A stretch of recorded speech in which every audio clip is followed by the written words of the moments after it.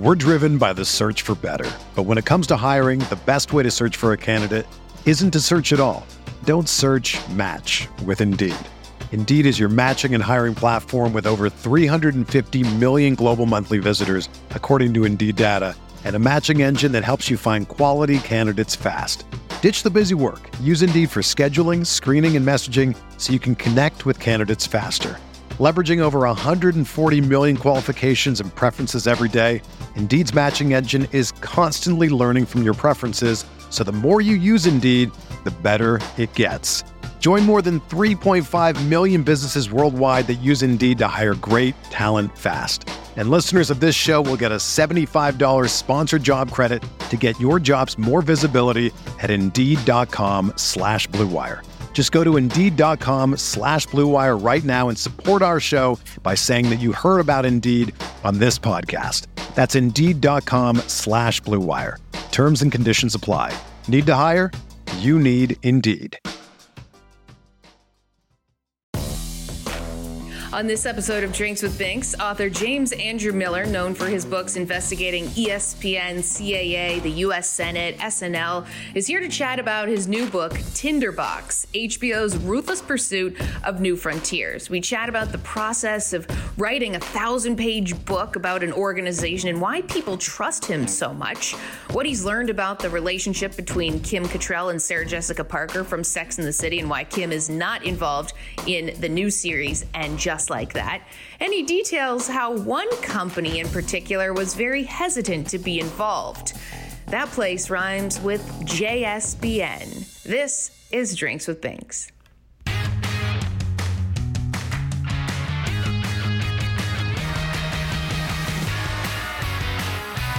Hey everyone, welcome on into Drinks with Binks. I'm Julie Stewart Binks. As you know, we have had the privilege of having so many different types of people on the show, from Stanley Cup winning head coaches to Olympians and comedians, league commissioners, broadcasters, and more. And today's guest has spent much of his life, writing about many of these people and the organizations of which they belong to, but he's also lived so many different lives himself. He is an investigative journalist, writer, author of books about the U.S. Senate, ESPN, CAA, Saturday Night Live, most recently HBO. I'm very excited to welcome on someone I've wanted to talk with for a very long time. He's also a podcast host of Origins, a podcast series on Cadence 13, none other than James Andrew Miller. Jim, great to have you here on the show. Congratulations on the new book, Tinderbox, HBO's ruthless pursuit of new frontiers. So, cheers to you. Thank you. Cheers to you. I'm going to toast you with an empty glass because I'm in LA right now. It's 10:30 in the morning, and things are such that I haven't started drinking that early. But I appreciate it. I got a bottle in the back that I'm going to open tonight in your honor. We'll celebrate later tonight. But of course, yeah, and I have to ask you, I mean, the book right here, I have it behind me, is wonderful. And anyone who's a fan of any of the shows on HBO and understanding the inner workings of how the network has gone from conception to where it is now would absolutely love reading this. And for you, Jim, since it's been released and published, what has maybe come to fruition about people's response that has surprised you? Well, it's part of the reason why I do these books, because you have iconic brands and these letters that everybody knows about. And then there's always some great stories behind the stories that we hear. And I think that primarily, first of all, people didn't have an idea of how HBO started, and particularly given its precarious infancy. And there were a couple of times when HBO, which was owned then at the time by Time Inc., was basically on the chopping block. And the powers that be at Time Inc. decided, well, they came pretty close to deciding a couple of times to hit the delete key on it. And I think people were surprised by that. And also just how HBO was able to progress through the eras, given the fact that they were starting from such humble origins, and how did they survive, and what were some of those key inflection points along the way that enabled them to become such an iconic brand. What's something when you were doing this book that sort of stood out or surprised you? Maybe it was about a show or how things worked that you thought, hey, I didn't really know that before? Well, I think, if you really get inside the process of how HBO programmed the network, I think I was trying to talk to people and get them to open up in a way that they hadn't opened up before, and to really talk about some of those moments when they almost lost faith in themselves, or they were too hubristic, or some of the big moments that they considered to be so critical to HBO's success. And a lot of those surprised me. I mean, sometimes it was like just getting a satellite feed of a boxing match, the Thrill in Manila early on in the 70s. I mean, I knew that HBO had it, and it was obviously a landmark match, but I didn't understand internally, like inside Time Inc., how important that was. I also, when you look at shows like Larry Sanders and Oz and First and 10 and Dream On in the 80s, I think, early 90s, I didn't realize the cascading effect and the import that had on the future programming of the network. Okay, so it's almost 1,000 pages, and this is classic of your work.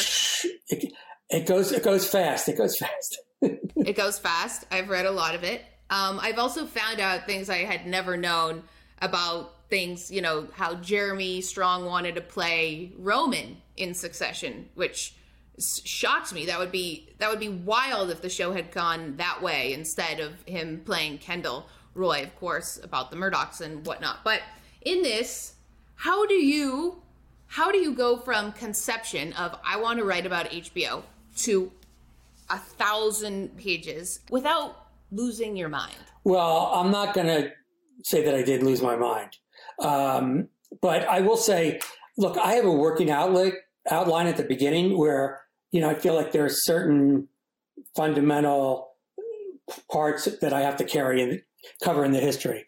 And then the great thing is that you do a lot of reporting. I did 757 interviews for this book, and you learn things along the way. And all of a sudden you realize, wait a second, this wasn't as important as I thought, but hold on, so-and-so just told me something that I'd never heard before, had never been reported before. And that opens up a gateway into a whole other round of reporting. And you start to get, you have to go back to people and say, hold on, you never told me about this or that. Let's go deep into that.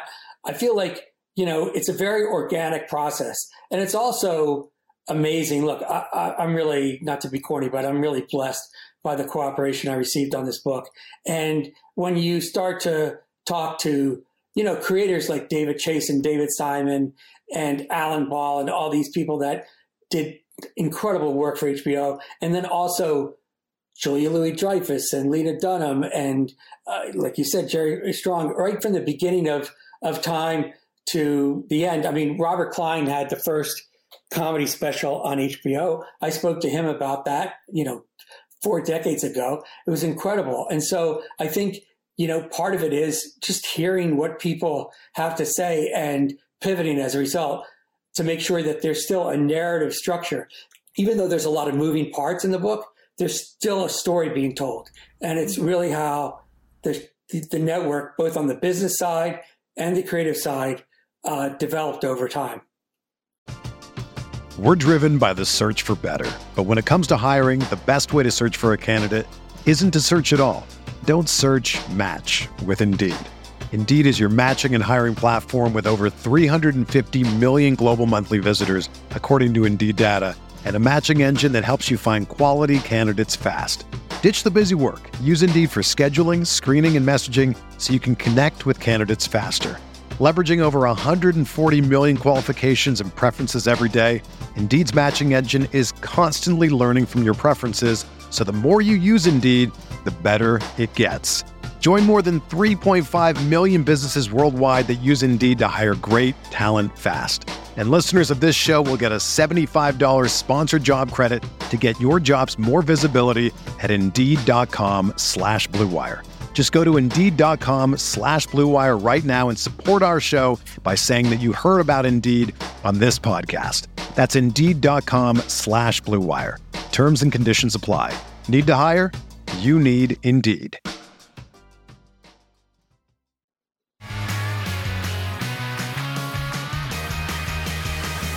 ESPN. So this book, this old little old network. When you wrote this book, in what way did you notice it have an influence on the network? Oh, well, I think, look, for the first year and a half, ESPN didn't participate, which is to say that they wouldn't let me on campus to interview any current employees because they were not particularly anxious to have their history, unleashed. And I think that eventually they changed their mind, which I'm very grateful for. But I think that, one of the things that John Skipper, the former president, and George Bodenheimer, president before him, and other people, anchors and producers and whatever, I think ESPN does a great job of, they go deep when they're covering like the Dallas Cowboys and, basketball teams and baseball teams all over sports. They do everything they can to make sure that there's no stone unturned. They're not particularly good at letting other people do that to them. And so as a result, I think it was the first time, and I've been told this, where, they had to confront the realities of what they do to, leagues and conferences and individual players and whatever. And I think that, they did say that had kind of an impact on them. So did any of the people in this book, there's, many of them reach out to you about it? Oh, yeah, absolutely. I still, this sounds weird, but I think I talked to somebody from ESPN, at least one person from ESPN, either who's working there now or who used to work there every day. And I think it's an ongoing, look, their ESPN is straddling two eras right now because when I wrote the book, they were in nearly 100 million homes. They're in like 76 million homes right now. Their future is less certain than it used to be, and it's a very dynamic, unpredictable future that they're facing. So ESPN is the gift that keeps giving. Saturday Night Live is approaching its 50th anniversary and still moving along and marching along, and that continues to be fun. And look, CA is always in the news. They just bought a rival agency, ICM. So all of these projects and entities are still very dynamic. Yeah, and it seems as though from that, even at least here, there could be a part deux to ESPN, the book. Yes, that has been mentioned. Volume 2, yes, those guys don't have all the fun. So we'll see about that. We have a network here, Fubo TV. I'm one of the original employees of Fubo Sports Network. What should I be, I guess, keeping track of before you do a book on inevitably the rise and growth and probably fall and then growth again and, all of this drama of Fubo TV someday? Look, we're living in very interesting times. Sometimes things happen and then 5 or 6 years later, people write, we didn't realize it at the time, but look at all that was going on back then. Well, we don't need that perspective now. We know that this is an incredibly disruptive time. There are very few dependent variables. There are a lot of independent variables. Look at what happened to Netflix last week. A lot of things that seem certain may not be as certain as people thought. And so with regard to Fubo, I think, the key question is, what is going to happen in the industry, larger industry, in terms of consolidation? And I know that the success of Fubo has interested, potential suitors out there. And I think that one of the things that's going to happen over the next probably year and a half to 2.5 years is there's going to be more consolidation. And there's going to be, I think, a sense of what is really working and what isn't, and people doubling down on those entities. And maybe those entities become part of larger entities. But I think that it's going to be interesting. At some point, because content is so prized and because content is so essential, right? I mean, look, Discovery just bought AT&T, Time Warner. Yeah. And, the big thing right away is where's the content going to come from? Where's that intellectual property going to come from? Everybody's in a desperate race for that to happen. And as a result, one of the ways in which you can achieve that is either by developing it internally and organically, or obviously going out and buying something. So I think, just in terms of Fubo, I think the real interesting part of it, aside from, the good work that you guys do every day, is like, who's our owner going to be? Where are we? Are we going to be on our own? Are we going to be, gobbled up by somebody bigger? And if we is the brand going to be able to still exist? Is the way that we've been doing business going to still be existing, or is somebody going to come in and bring a whole new world order to the entity? So I think that's going to be really interesting for you guys, and clearly all those situations are born out of success. So you should feel really good about it. Well, we can track back to this interview someday when you do the deep dive on our network and whatever happens along the way. In terms of Tinderbox, we'll go back to your book that you just released. What kind of I'm just going to showcase them all on Vanna White over here. What kind of backlash have you had from this? Well, I mean, look, HBO has been incredibly gracious about it. I've heard from a lot of people, and it's always nice when somebody says, I've been here 25 years and I learned a lot in the book. That's kind of fun. I think that, look, there's a Rashomon quality to these books, particularly given the fact that sometimes you're talking about things that happened 30, 40 years ago. And some people may say, oh, I don't remember that, or I don't remember him being in the room or whatever. But I think for the most part, I've been very pleased. I mean, there's always one or two outliers where somebody, particularly somebody who's incredibly narcissistic, says, they didn't get all the attention and credit that they deserve. And by the way, sometimes that may be true. I have to triage, so it's not it's not a biography of one particular person. So sometimes I try and be very patient with their take on it in terms of, yes, I did leave that out, or yes, I did leave that out. You can't do everything.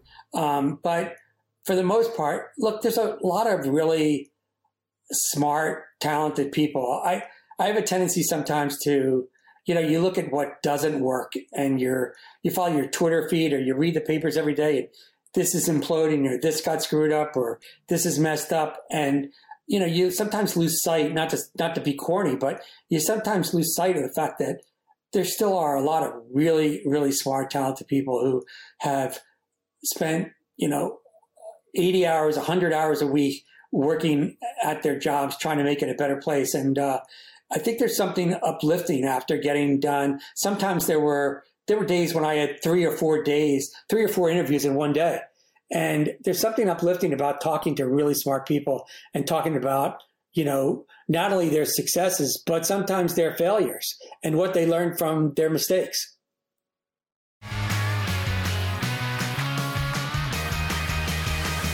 One of my favorite shows growing up, I guess I was a little young watching it, but Sex and the City, an HBO show, and Kim Cattrall and Sarah Jessica Parker, and sort of the dynamic between them. I know you've done the Origins podcast on them as well. Having done as much research on this show as you have, and all my girlfriends are like, why is, Kim Cattrall not in and Just Like That? And what's the relationship like? From so much research you've done, how would you describe what has happened between the two of them? I think the way that I decided to look at it is, it's not that Kim didn't, Kim didn't want to do Sex and the City 3, the movie. She's not in the new version, the updated version, and Just Like That. But I think the way that I decided to look at it is, it's more of a miracle that they did as much as they all did together, rather than looking at what they haven't done. Because I think that there was a bond between Kristen, Cynthia, and SJ, Sarah Jessica, that was different than the bond that they had amongst the four of them. Remember, Kim was, a bit older, and maybe that played into it. I'm not sure, but I think that, the fact is that they did do a lot of great work together. And I think Kim was indispensable to the success of the show. And Yes. I understand why they wanted to move forward, even if she was going to be part of, and just like that. But I think that we have to realize, look, here's the thing, and this happens a lot. When you do, like, there's a pilot script, right? And everybody reads the script and it gets cast. And sometimes people don't know each other. And then it gets ordered to pilot. And then all of a sudden it gets ordered to series. And basically at that point, you guys are all stuck together. It's not like, even if you're, it's not like you're supposed to be best friends or you were best friends before. Sometimes you barely knew the person. And also what happens is when a show like Sex and the City goes from being, something that was just started from like, basically ground zero to being a cultural icon, a strong firmament in the zeitgeist, a lot of shit happens and people become famous and people become rich and people have lots of people around them telling them what they should be doing. And sometimes, it goes into a different kind of an ego state and there's all sorts of problems and creative issues and everything else. So I think it's always a miracle when these shows, everybody stays together and they don't blow up after 4, 5, 6, 7 years. And I think that that's, probably this, at least for me, the smartest way to look at it was Michael Patrick King and before him, Darren Star and the people at HBO, including the great Angela Tarantino, who ran PR for them. I think they did a masterful job of throughout the years, making sure that, people maybe didn't understand all that was going on beneath the surface, but that it was still a very successful show.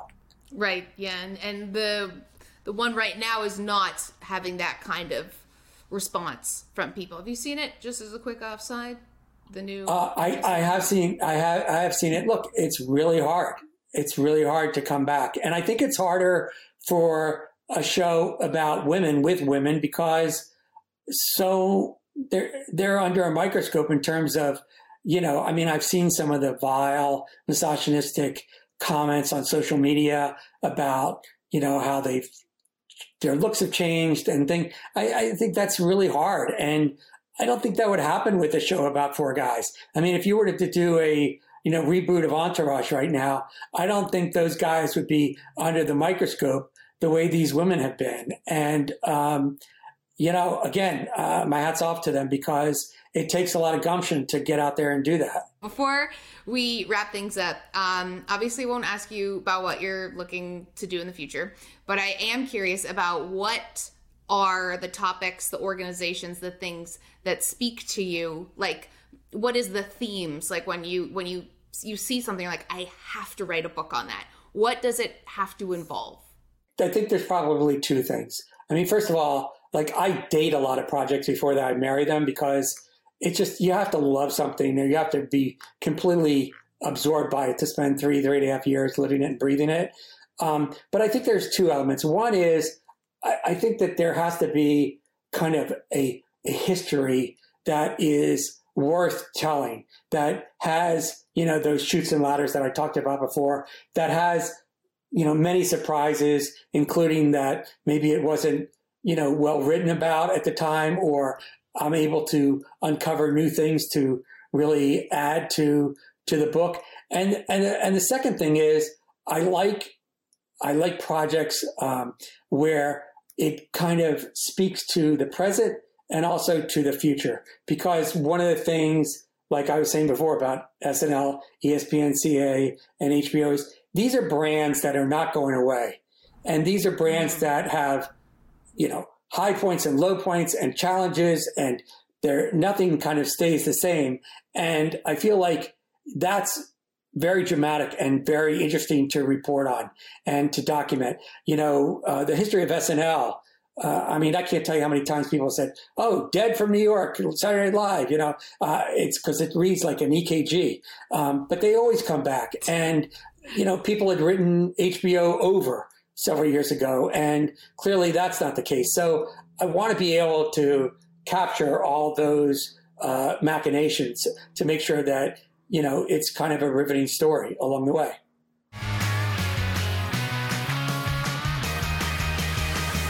Jim, Cheers to you. Thank you so much for drinking and banking with us here today. Where can everyone find this book and also all of the other work that you are involved in? I think, I try and spend a lot of time at independent bookstores and local bookstores. I was just at one yesterday signing books. But Amazon has it, and Barnes and Noble, and every place else that you get your books, and all four are still in print, and I'm really happy about that. So thanks so much for having me, Julie. I appreciate it much. Of course, it's been a pleasure, and everyone. Cheers with an empty glass. Yes, cheers. You can follow Jim at Jim Miller on Twitter, and you can find this book, as he mentioned, in local bookstores and online on Amazon. You can find more of our content at Fubo Sports on YouTube, all of our interviews, as well as all of our social content on Twitter and Instagram. And until next time, bottoms up, bitches. Oh no, this is the wine. This isn't the fake one. There you go.